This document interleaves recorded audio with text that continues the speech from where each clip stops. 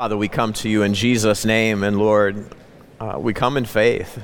Lord, you said where two or three are gathered together in your name, you're here, you're in the midst.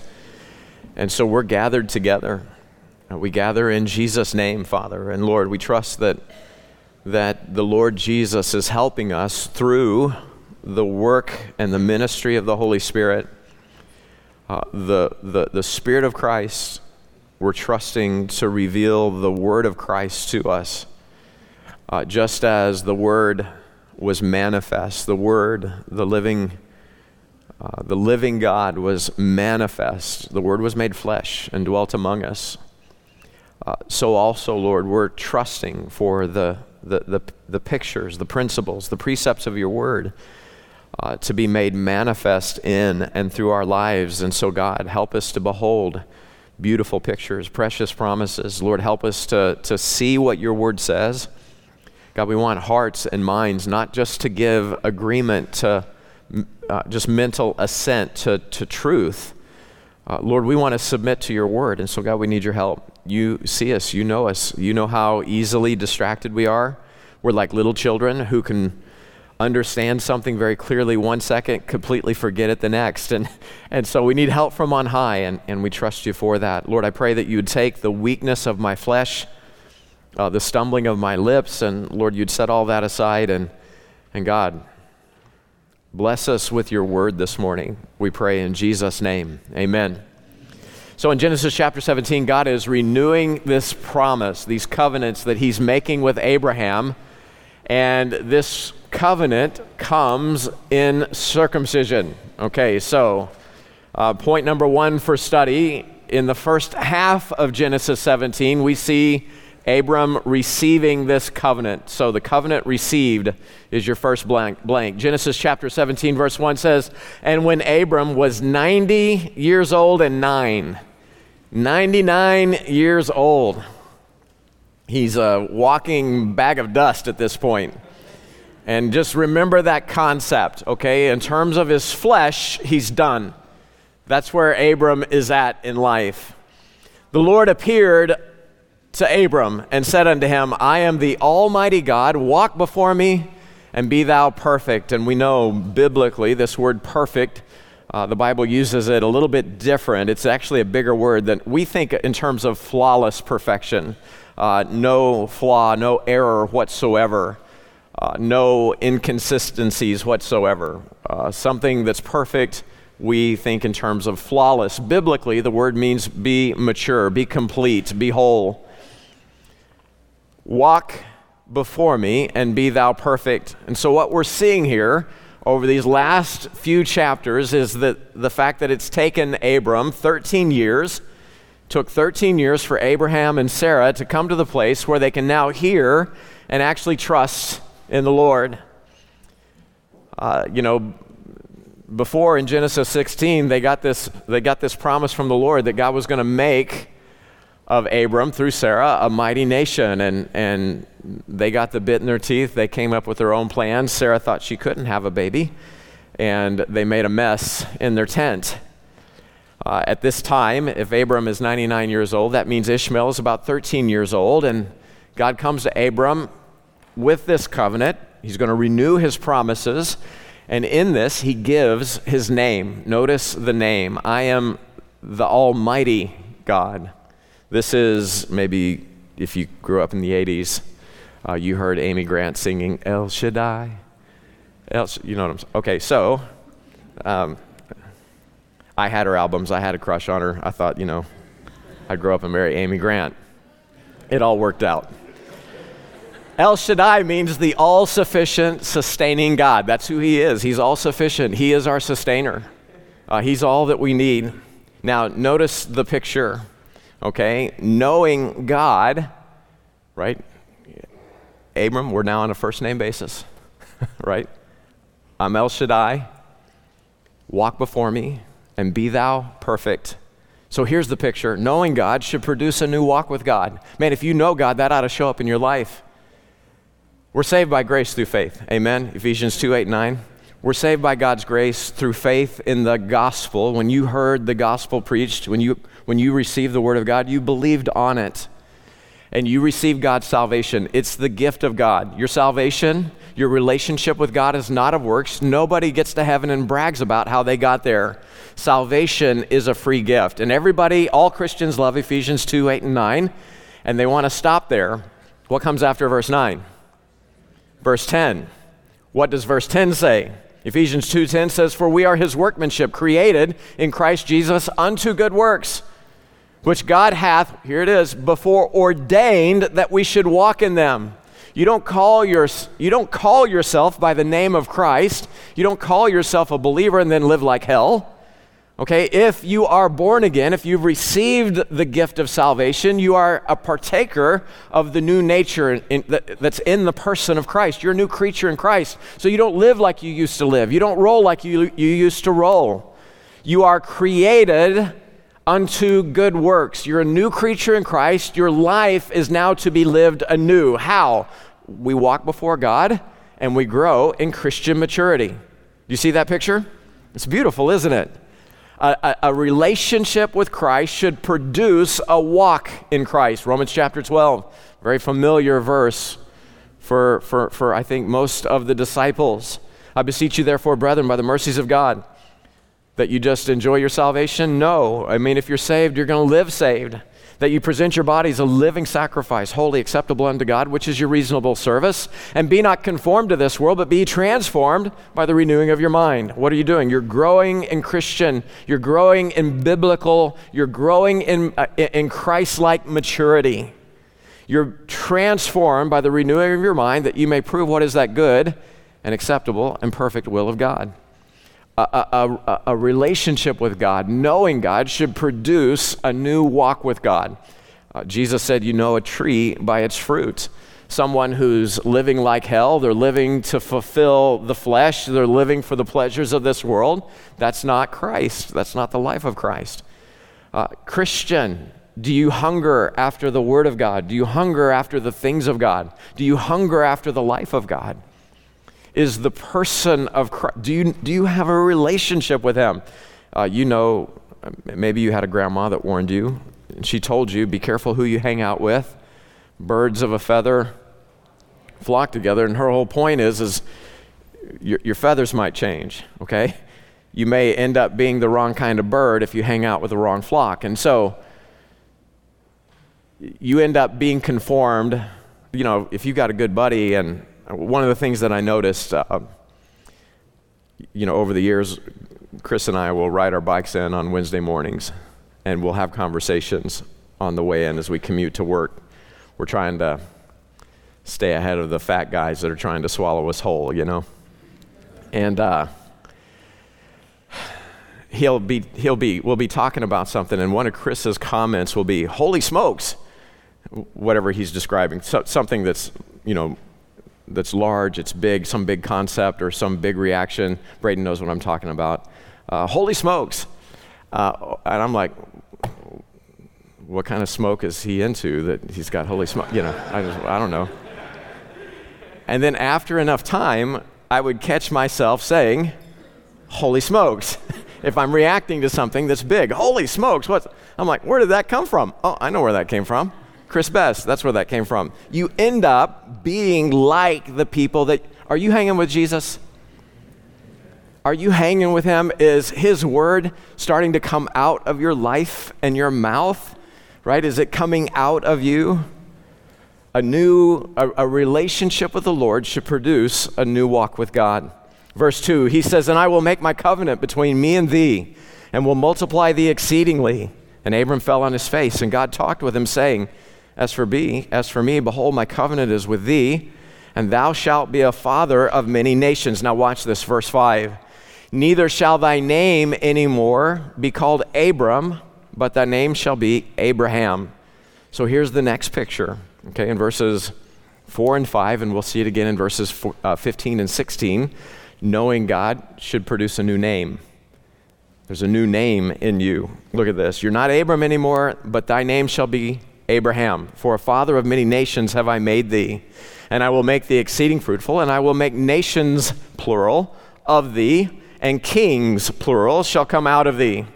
So Abram, that name means high father. Now it's changed to Abraham, which means, and it's right there defined for you in the text, it's the father of a multitude. That's your name, Abraham. You're the father of a multitude.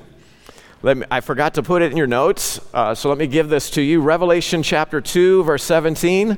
Revelation chapter 3, verse 12. That's your homework for today. Check it out.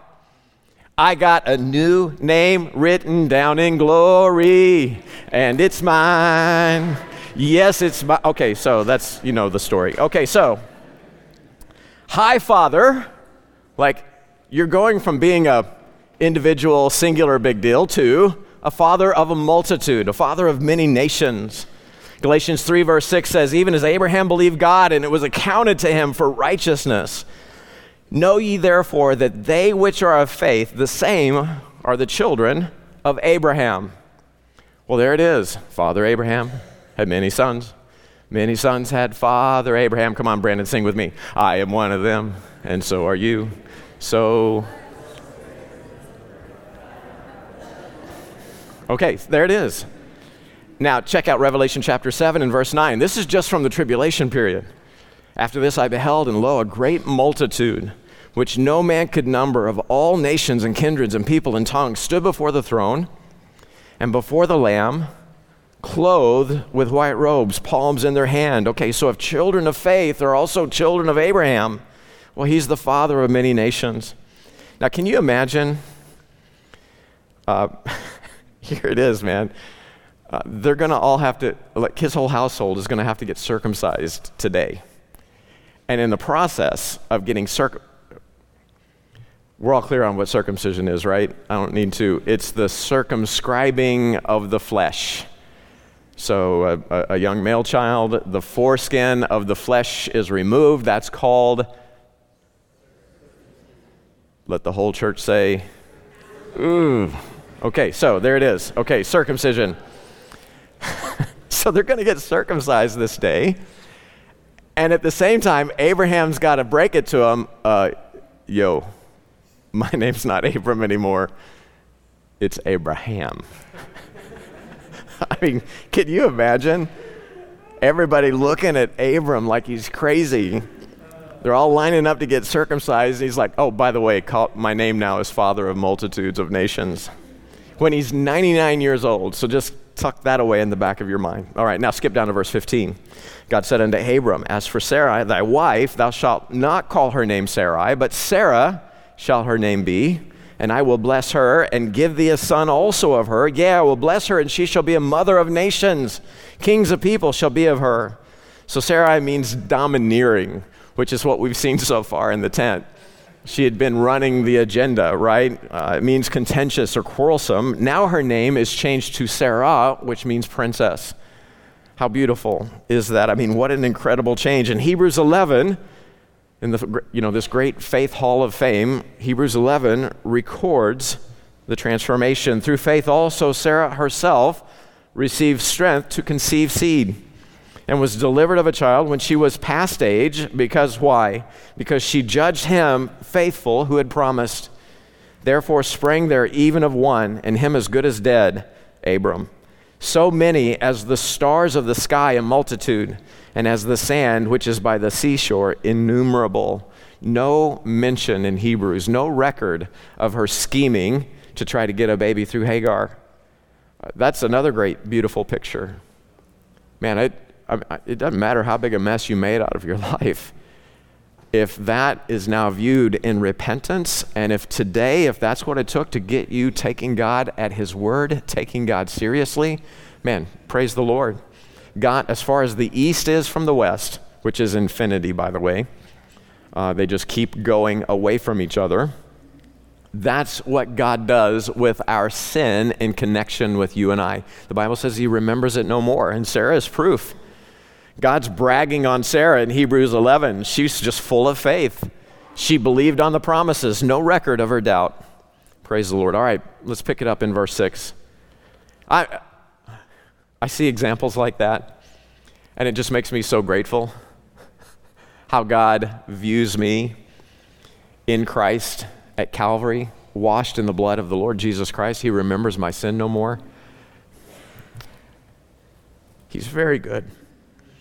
Okay, let's look at the promise and the covenant, verse 6. And I will make thee exceeding fruitful, and I will make nations of thee, and kings shall come out of thee, and I will establish my covenant between me and thee, and thy seed after thee, in their generations for an everlasting covenant, to be a God unto thee, and to thy seed after thee. So in verse number 7, we find out that not only is Abraham the father of the Jewish race, but he's also the father to all who believe, right? We looked at this briefly a moment ago. Romans chapter 4 says explicitly that Abram is the father of faith. He is the father of us all. Romans 4:11 says that he is the father of all them that believe. Romans 4 verse 16 says that he is a father. Therefore it is of grace, that it might be by grace, to the end the promise might be sure to all the seed, not to that only which is of the law, but to that also which is of the faith of Abraham, who is the father of us all. He is a spiritual father. Christ reckons him that way. The person of God reckons Abram this way. All who believe on the gospel, all who believe on the word of God, the promises of God, at the moment of your spiritual transformation, you have a spiritual father in the person of Abraham. Why? Well, because Abraham believed God. He's like the Apostle Paul in this way. He's a prototypical believer, saved by God's grace through faith in his promises. Man, how awesome is that? Verse 8, he reconfirms the promise of the Canaan land. So this is your blank. The promise of the land is confirmed. He says, and I will give unto thee and to thy seed after thee the land wherein thou art a stranger, and all the land of Canaan for an everlasting possession, and I will be their God. And God said unto Abraham, thou shalt keep my covenant, therefore, thou and thy seed after thee in their generations. Well, how do they keep this covenant? Here it is. Here's where the chisel meets the anvil. The covenant is a covenant of circumcision. Verse 10. This is my covenant which ye shall keep between me and you and thy seed after thee. Every man-child among you shall be circumcised. And Abraham's now thinking, well, that's, they're babies. They won't remember that, this will be fine. But God doesn't stop there. He keeps on talking. And ye shall circumcise the flesh of your foreskin. And it shall be a token of the covenant betwixt me and you. And he that is 8 days old shall be circumcised among you, every man-child in your generations. He that is born in the house or bought with money of any stranger, which is not of thy seed, he that is born in thy house, and he that is bought with thy money, must needs be circumcised. And my covenant shall be in your flesh for an everlasting covenant.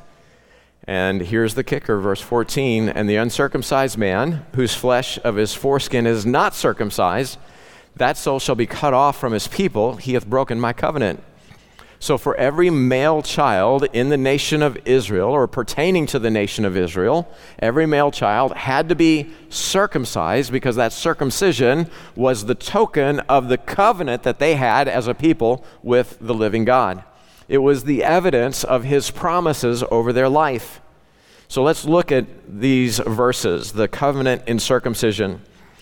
It's interesting that God promises a baby first. He's going to make you're the father of nations. So that child of promise has to go. If Abraham's going to be the father of nations, and if it's reckoned in Sarah, not Hagar, what's God doing? He's reconfirming the promise of a child before he drops the hammer on the covenant of circumcision. Okay, why is that significant? Well, the baby is promised, but first, before the baby can come, there has to be something special about this birth. There's got to be something special about the seed of the woman that Sarah brings to maturity, right? When Isaac comes, it has to be a sanctified birth. It has to be a special birth. It has to be a supernatural birth. So get this down in your notes. This baby that's coming, right, it's a birth dedicated to God's promises, not man's power. It's not you getting the right doctors. It's not you being able to figure out a workaround with Hagar. It's not through the schemings of man, the power of man, the plans of man. No, God's just going to do the work. It has to be a birth that's supernaturally the fulfillment of God's promises. You remember what we saw in Hebrews chapter 11 regarding Sarah. She was past age. Physically, she can't have children. The Bible says the same thing about Abraham. He's past the ability to produce a child. So it's a supernatural birth. When the baby is born on the 8th day, he must be circumcised. And so there's another beautiful picture there. The 8th day, the number 8 in your Bible, is very special.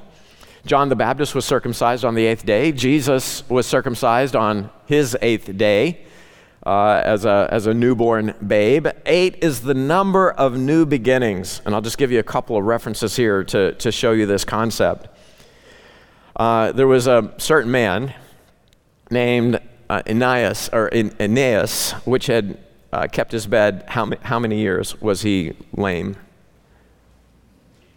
Verse 33. 8 years, right? And then what happens? Peter, God uses Peter to heal him. Peter said unto him, Aeneas, Jesus Christ maketh thee whole. Arise and make thy bed. And he arose immediately. So what do you have? You have a sickness. And in which year is he now walking in newness of life? It's on the 8th year.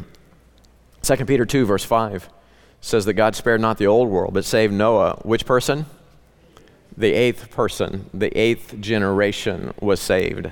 And then it was a new beginning. A lame man is healed. He begins a new life in the 8th year of his sickness. 8 is the number of new beginnings. And if you remember what we saw in 2 Peter chapter 3, when we saw the millennial day concept in Genesis chapter 1, what do we have? 6 days of labor, followed by a day of rest.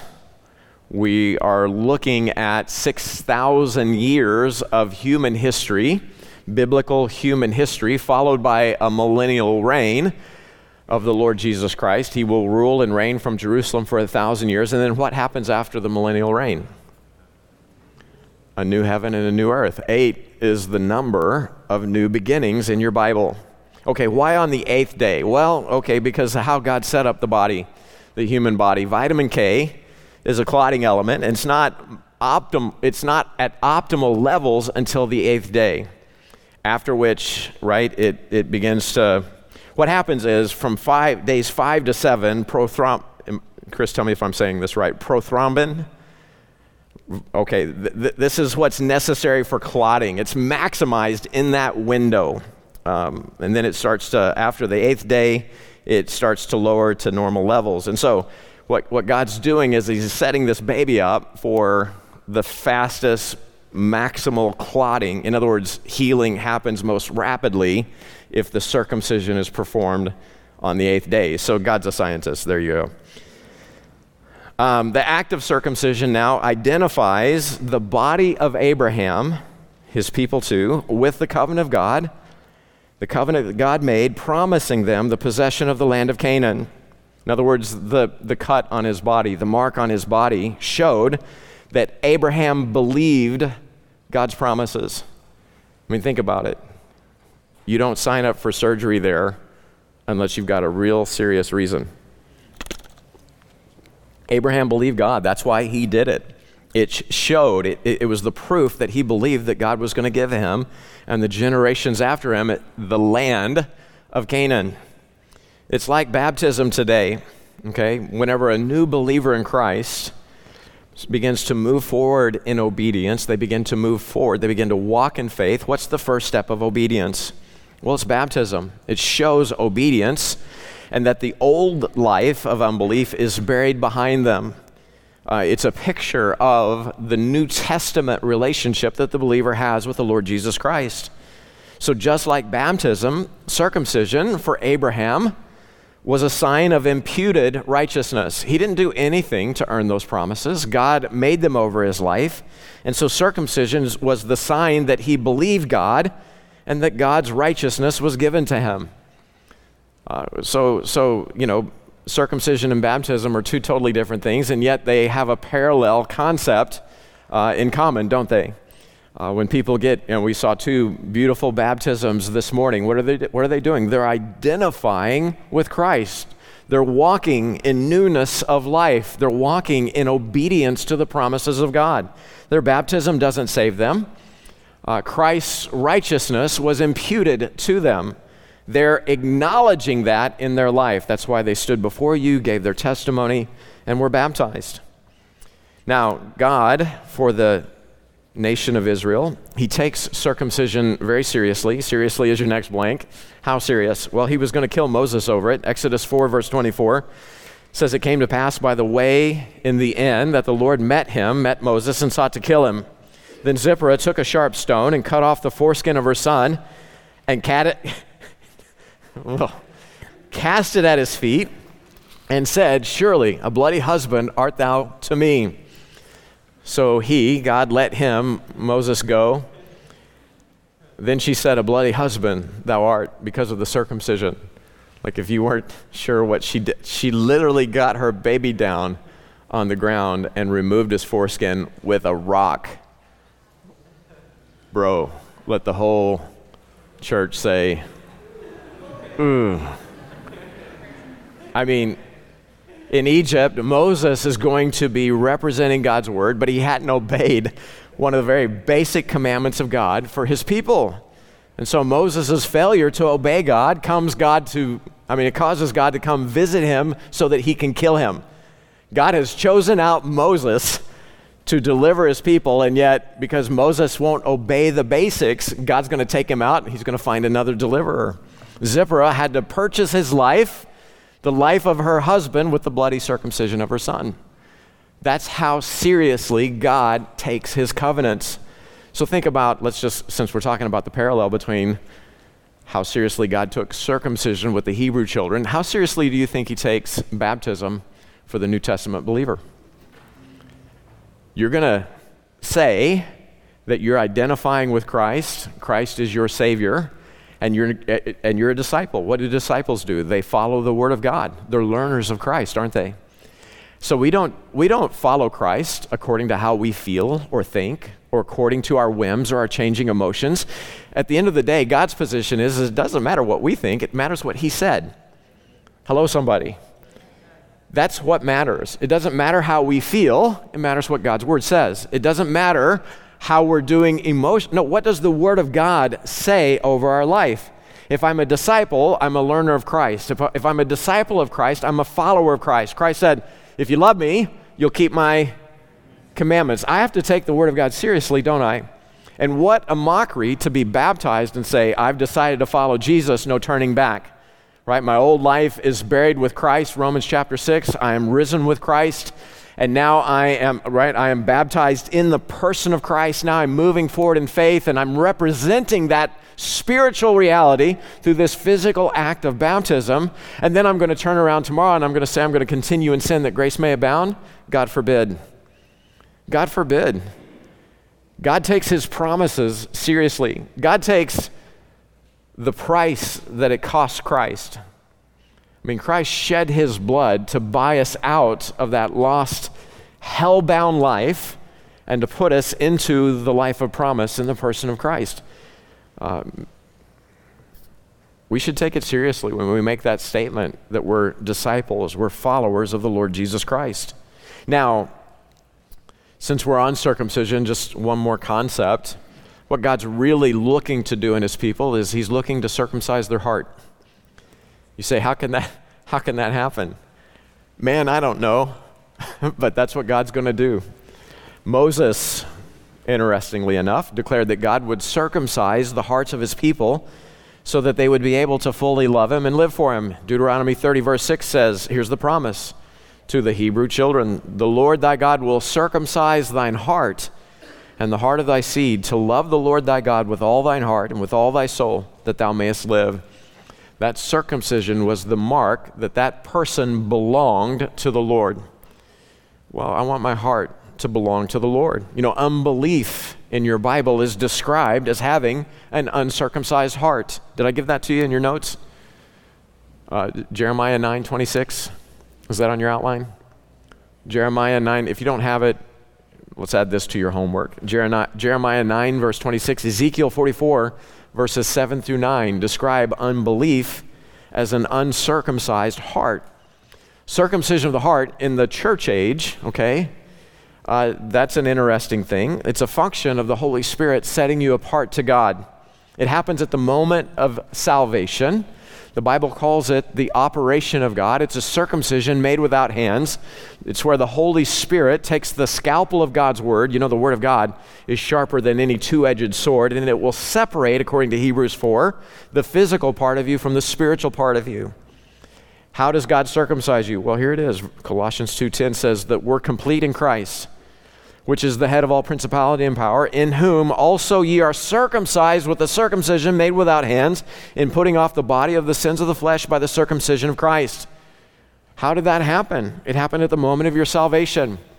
Buried with him in baptism. Again, Romans 6 is your cross-reference there. How was I buried with Christ in baptism? At the moment I believed on the gospel of Jesus Christ. God takes me outside of time, right? Outside of 3D space-time, and plunges me into the person of Christ. So I am now, according to Romans 6, I am present tense. I am crucified with Christ. I'm dead in Christ, right? I'm buried in Christ. I am risen in Christ, right? I am resurrected. My life is now in the person of Christ himself. I'm buried with him in baptism, wherein also ye are risen with him through the faith of the operation of God, who hath raised him from the dead. And you being dead in your sins, and here it is again, the uncircumcision of your flesh, hath he quickened or made alive together with him, with Christ, having forgiven you all trespasses. Everything that you ever did wrong, he blots it out. It's nailed to his cross. This is why you've been delivered from the devil, verse 15. Romans 2, verse 28. Talks about believers. For he is not a Jew, which is one outwardly, neither is that circumcision, which is outward in the flesh, but he is a Jew, which is one inwardly. And circumcision is that of the heart in the spirit, not in the letter, whose praise is not of men, but of God. There is whenever you surrender your life to Christ, when you believe on the gospel of the Lord Jesus Christ, God takes you out. You're no longer sourced in your life in the flesh. You're taken out of your life in the flesh and you're put in the person of Christ. Praise the Lord. Now, here's something that we need to take note of, okay? You need to know that spiritually, circumcision, the physical act of circumcision, there's no command for that for the New Testament believer. Okay, so make sure you keep this straight. There's no redeeming grace in the physical act of circumcision today. Circumcision cannot save you. And the Bible is very clear on this for the believer. Romans 2:25. Circumcision verily profiteth if thou keep the law. Well, no one's kept the law. But if thou be a breaker of the law, thy circumcision is made uncircumcision. So God's position is you can physically show that you're a covenant people, but you don't keep the law, well, then you might as well be uncircumcised. That's how it works. 1 Corinthians 7, verse 19 explicitly tells you circumcision is nothing and uncircumcision is nothing. Well, what's something? Keeping the commandments of God. Galatians 5:2, behold, I, Paul, say unto you that if you be circumcised, Christ shall profit you nothing. If you're trusting in your ability to keep the law or keep the Old Testament covenants, well, then you don't need the finished work of Christ at Calvary. It doesn't profit you. Christ shall profit you nothing. For I testify again to every man that is circumcised that he is a debtor to the whole law. Christ has become of no effect unto you. Whosoever of you are justified by the law, you're fallen from grace. And the law teaches you that. The law is actually showing you that you cannot please God through your ability to please him in the flesh. And this is why, if you keep going in Galatians chapter 5, this is why Paul has very harsh commentary for anyone who says, in order to be in right relationship with God, you got to keep the law. You know, the Bible, in Christ, the Bible explicitly tells you that you're no longer under the law. Why? Christ didn't come to abolish the law, to do away with the law. He came to fulfill it in our stead. Okay? Christ fulfilled the law. The law is there to show you that you can't get to God without Christ. And so for anyone to come along afterward and say, you need to keep the Sabbath, you need to keep the feasts, you need to make sure you're circumcised so that you can make sure that you know that you're going to heaven. Well, here's Paul's commentary for that crowd. And I, brethren, if I preach circumcision, why do I yet suffer persecution? Then is the offense of the cross ceased. I would, they were even cut off, which trouble you. Okay. Do you get how punny Paul is being here?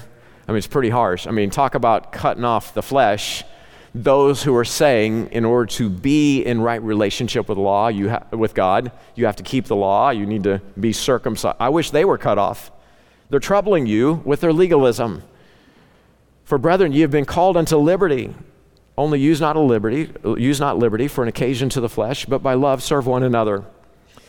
But don't miss the incredible picture for the New Testament believer that's in this covenant of circumcision. Who knew that you had to understand circumcision in order to get all of the insight that God has for you in terms of the relationship that you have with him as a part of the bride of Christ? How awesome is that? All right, now let's look at the last half of this chapter. We have some pastors that are saying that we won't get through Genesis until about 2024. But we are covering some territory, all right? Stay with me. Verse 17. Then Abraham fell upon his face and laughed and said in his heart, shall a child be born unto him that is 100 years old? Because that's how old I'll be if Sarah got pregnant today, right? And Sarah, that is 90 years old, bare? And Abraham said unto God, oh, that Ishmael might live before thee. And God said, Sarah thy wife shall bear thee a son indeed, and thou shalt call his name Isaac. And I will establish my covenant with him for an everlasting covenant, and with his seed after him. But verse 20 says, and as for Ishmael, I have heard thee. Behold, I have blessed him, and will make him fruitful, and will multiply him exceedingly. 12 princes shall he begat, and I will make him a great nation. But my covenant will I establish with Isaac, which Sarah shall bear unto thee at this set time in the next year. And he left off talking with him. And God went up from Abraham. And here it is, verse 23. And Abraham took Ishmael his son, and all that were born in his house, and all that were bought with his money, every male among the men of Abram's house, and circumcised the flesh of their foreskin in the selfsame day, as God said unto him. He's a 99-year-old man, and he's able to force every male in his company. Now remember, he went booty kicking, right? I mean, he had a troop of three. I mean, there's over. I'm telling you, there are over 300 men. Okay, and this old man makes all of them get. You say whatever you want about Abraham, but he was one bad mammer jammer. Okay, you didn't mess with him.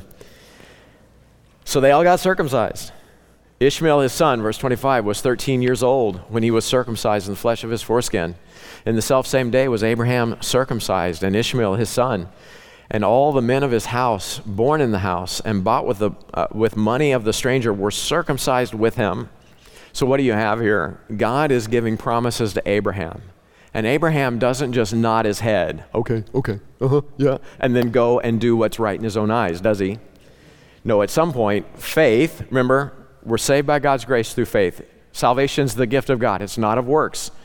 Nobody gets to heaven based on what they're able to do in their life in the flesh, okay? But once you receive the promises of God, that should produce a new walk in your life. A good walk isn't what earns you with favor with God. No, it's God's grace over your life that produces the new walk in you. So Abram believes God. He doesn't just nod his head and give mental assent. This is what happens so many times. I remember since I gave an illustration on Chris just a moment ago, one of the things, we need to get Chris to record this. He talks about how he began as a disciple of Christ. And the pivotal thing in his life that transformed his life was whenever he recognized for the first time in his life that the Bible wasn't just a book for him to study and to take note of. No, it was the very Word of God, and it was authoritative in his life. And that changed how he lived. That changed a lot of people like interacting with the Word of God, but it's not authoritative over their life. They can pick and choose what they apply. They can pick and choose what they're going to do or not do in response to what it says over their life. They don't bother to obey it. You know, this book tells you to rightly divide it. You need to know what's said to who, when, why. Otherwise, you're going to take promises that don't belong to the church age, and you're going to end up making a mess out of your doctrine. You'll end up making a mess out of your life, and you can't help it. You end up opening your big trap, and you'll make a mess out of the lives of other people. We're to study to show ourselves approved unto God. The Bible commands us to be workmen in the Word. Why? Well, because you're going to give an account.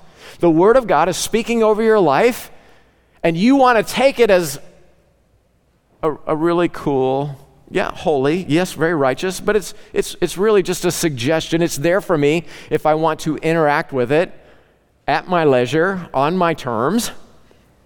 We don't view it as the living Creator God speaking over our lives.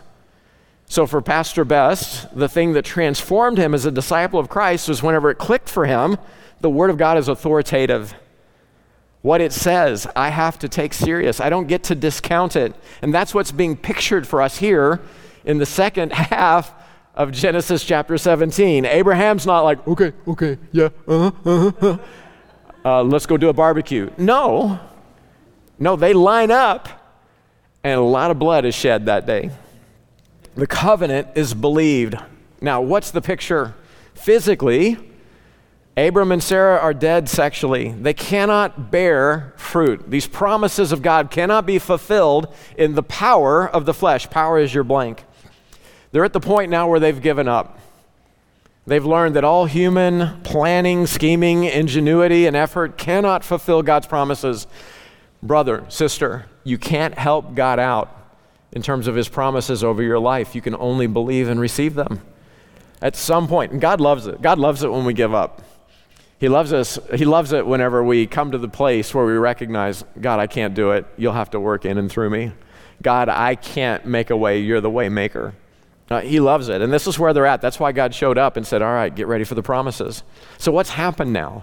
In his old age, God has brought Abraham from unbelief to belief.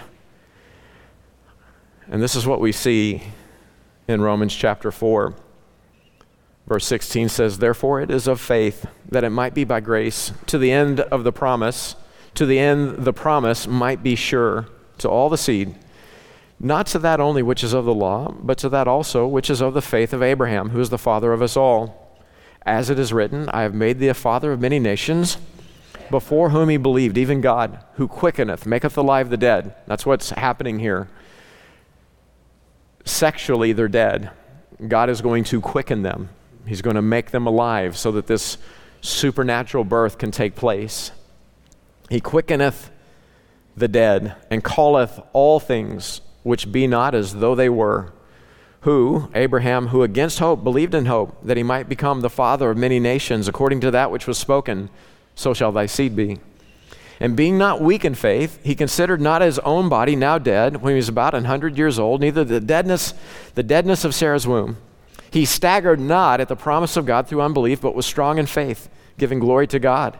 And being fully persuaded what he had promised, he was able also to perform, and therefore it was imputed. Abraham didn't earn righteousness before God. God reckoned it to him. It was imputed unto him, unto Abraham, for righteousness.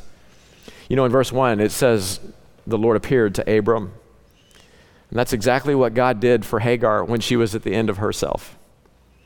She doesn't know what she's going to do. Her life as she knows it is over.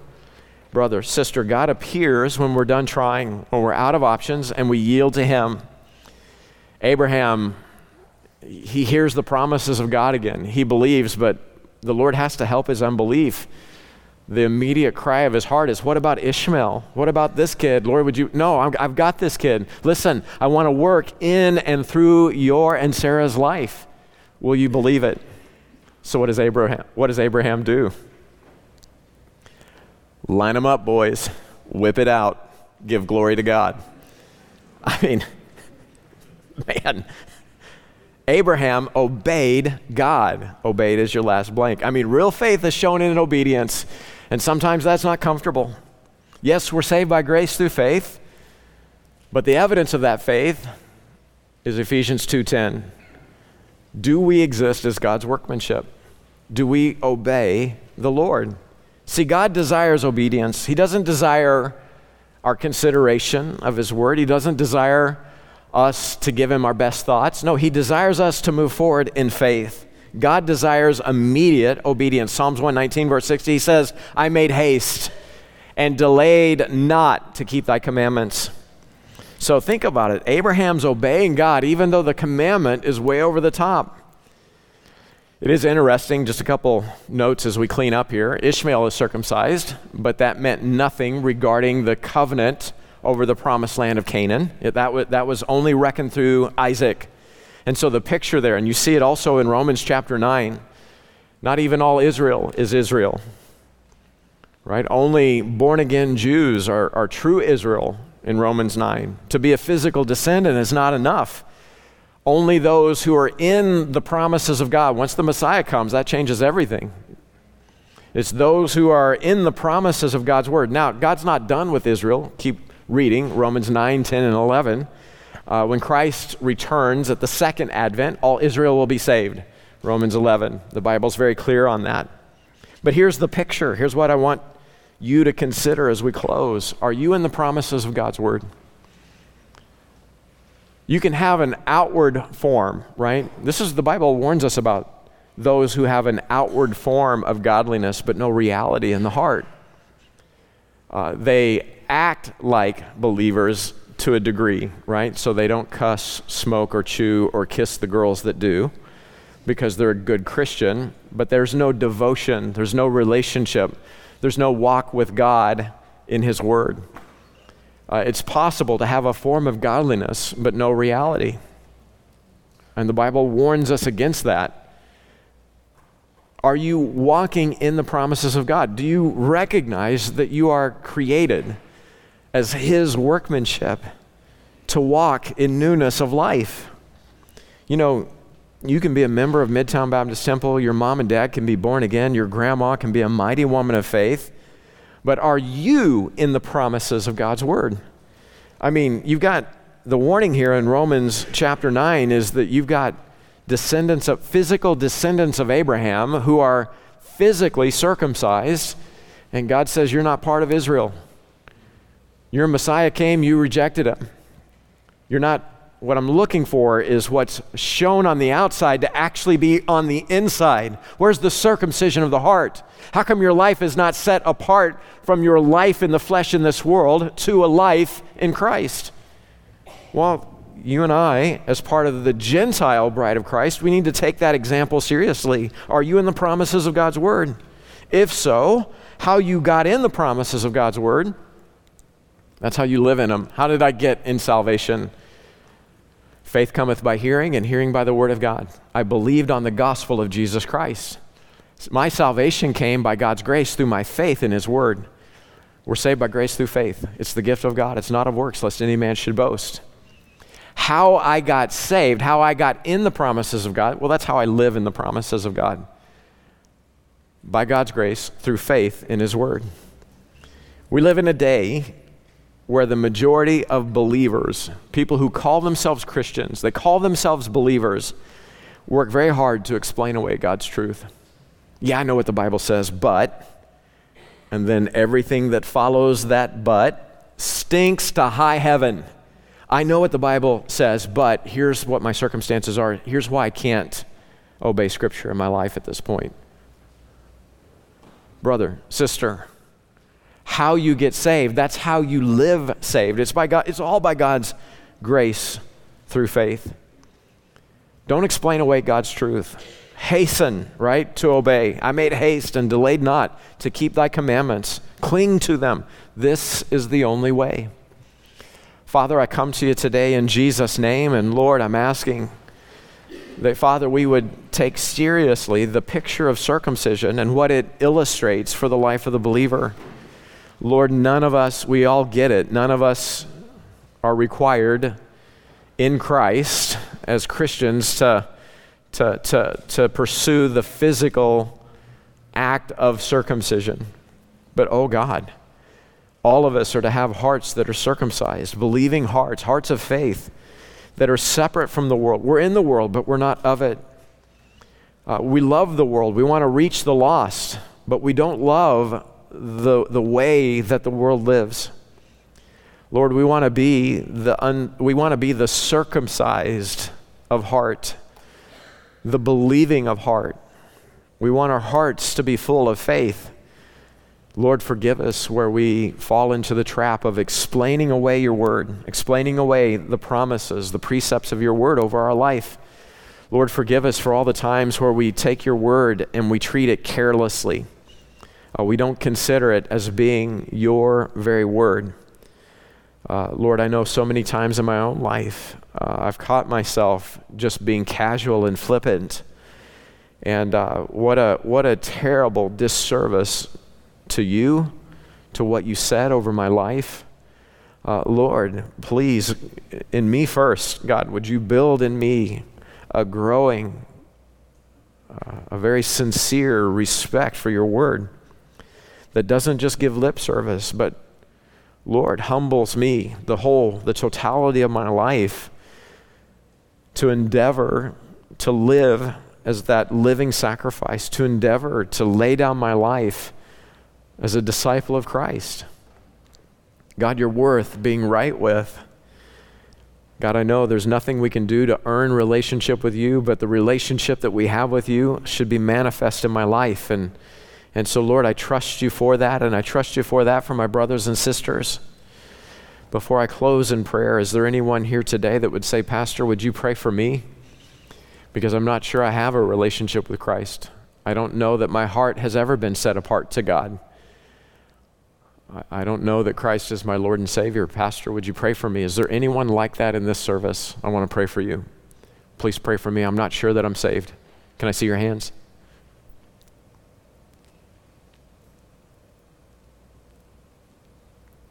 Is there anyone that would say, Pastor, would you please pray for me? I believe I'm saved, but I'm not walking. I'm not following Christ like my heart is circumcised, like my heart is set apart to the Lord. I've not been taking his word seriously, and I've not been living it out in my life. Today needs to be a day of repentance and rededication for me. Pastor, would you pray for me? Can I see your hands? Okay. All right, I will pray. Father, Lord, you see us. You see how we acknowledge our need before you. And so, Lord, I'm asking that you would undertake, Lord. I'm asking for your blessing in the lives of my brothers and sisters, that our quiet times, our times of study, our times in the worship services, our Bible studies, Lord, that these would be fruitful times. Lord, would you open your word to us, not because we've earned the right to have the insight, but because, God, you delight to teach us as your children. God, I pray that these would be fruitful times, but Lord, we also pray that it would come with the convicting work of the Holy Spirit, that it would be what it is, Lord, that these precepts, these promises, these instructions, Lord, that we would receive them as your very word, and that they're authoritative over our life. God, we don't want to give just lip service. We don't want to have a form, an outward form of godliness, but no inward reality. And so, God, deliver us from being flaky Christians. Lord, help us to be sincere.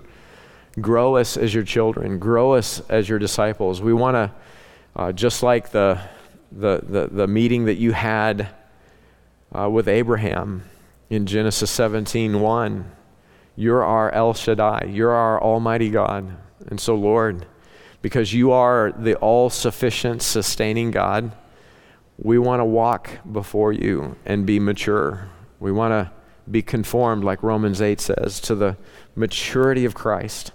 And so, Lord, we trust you for that today in Jesus' name. Amen.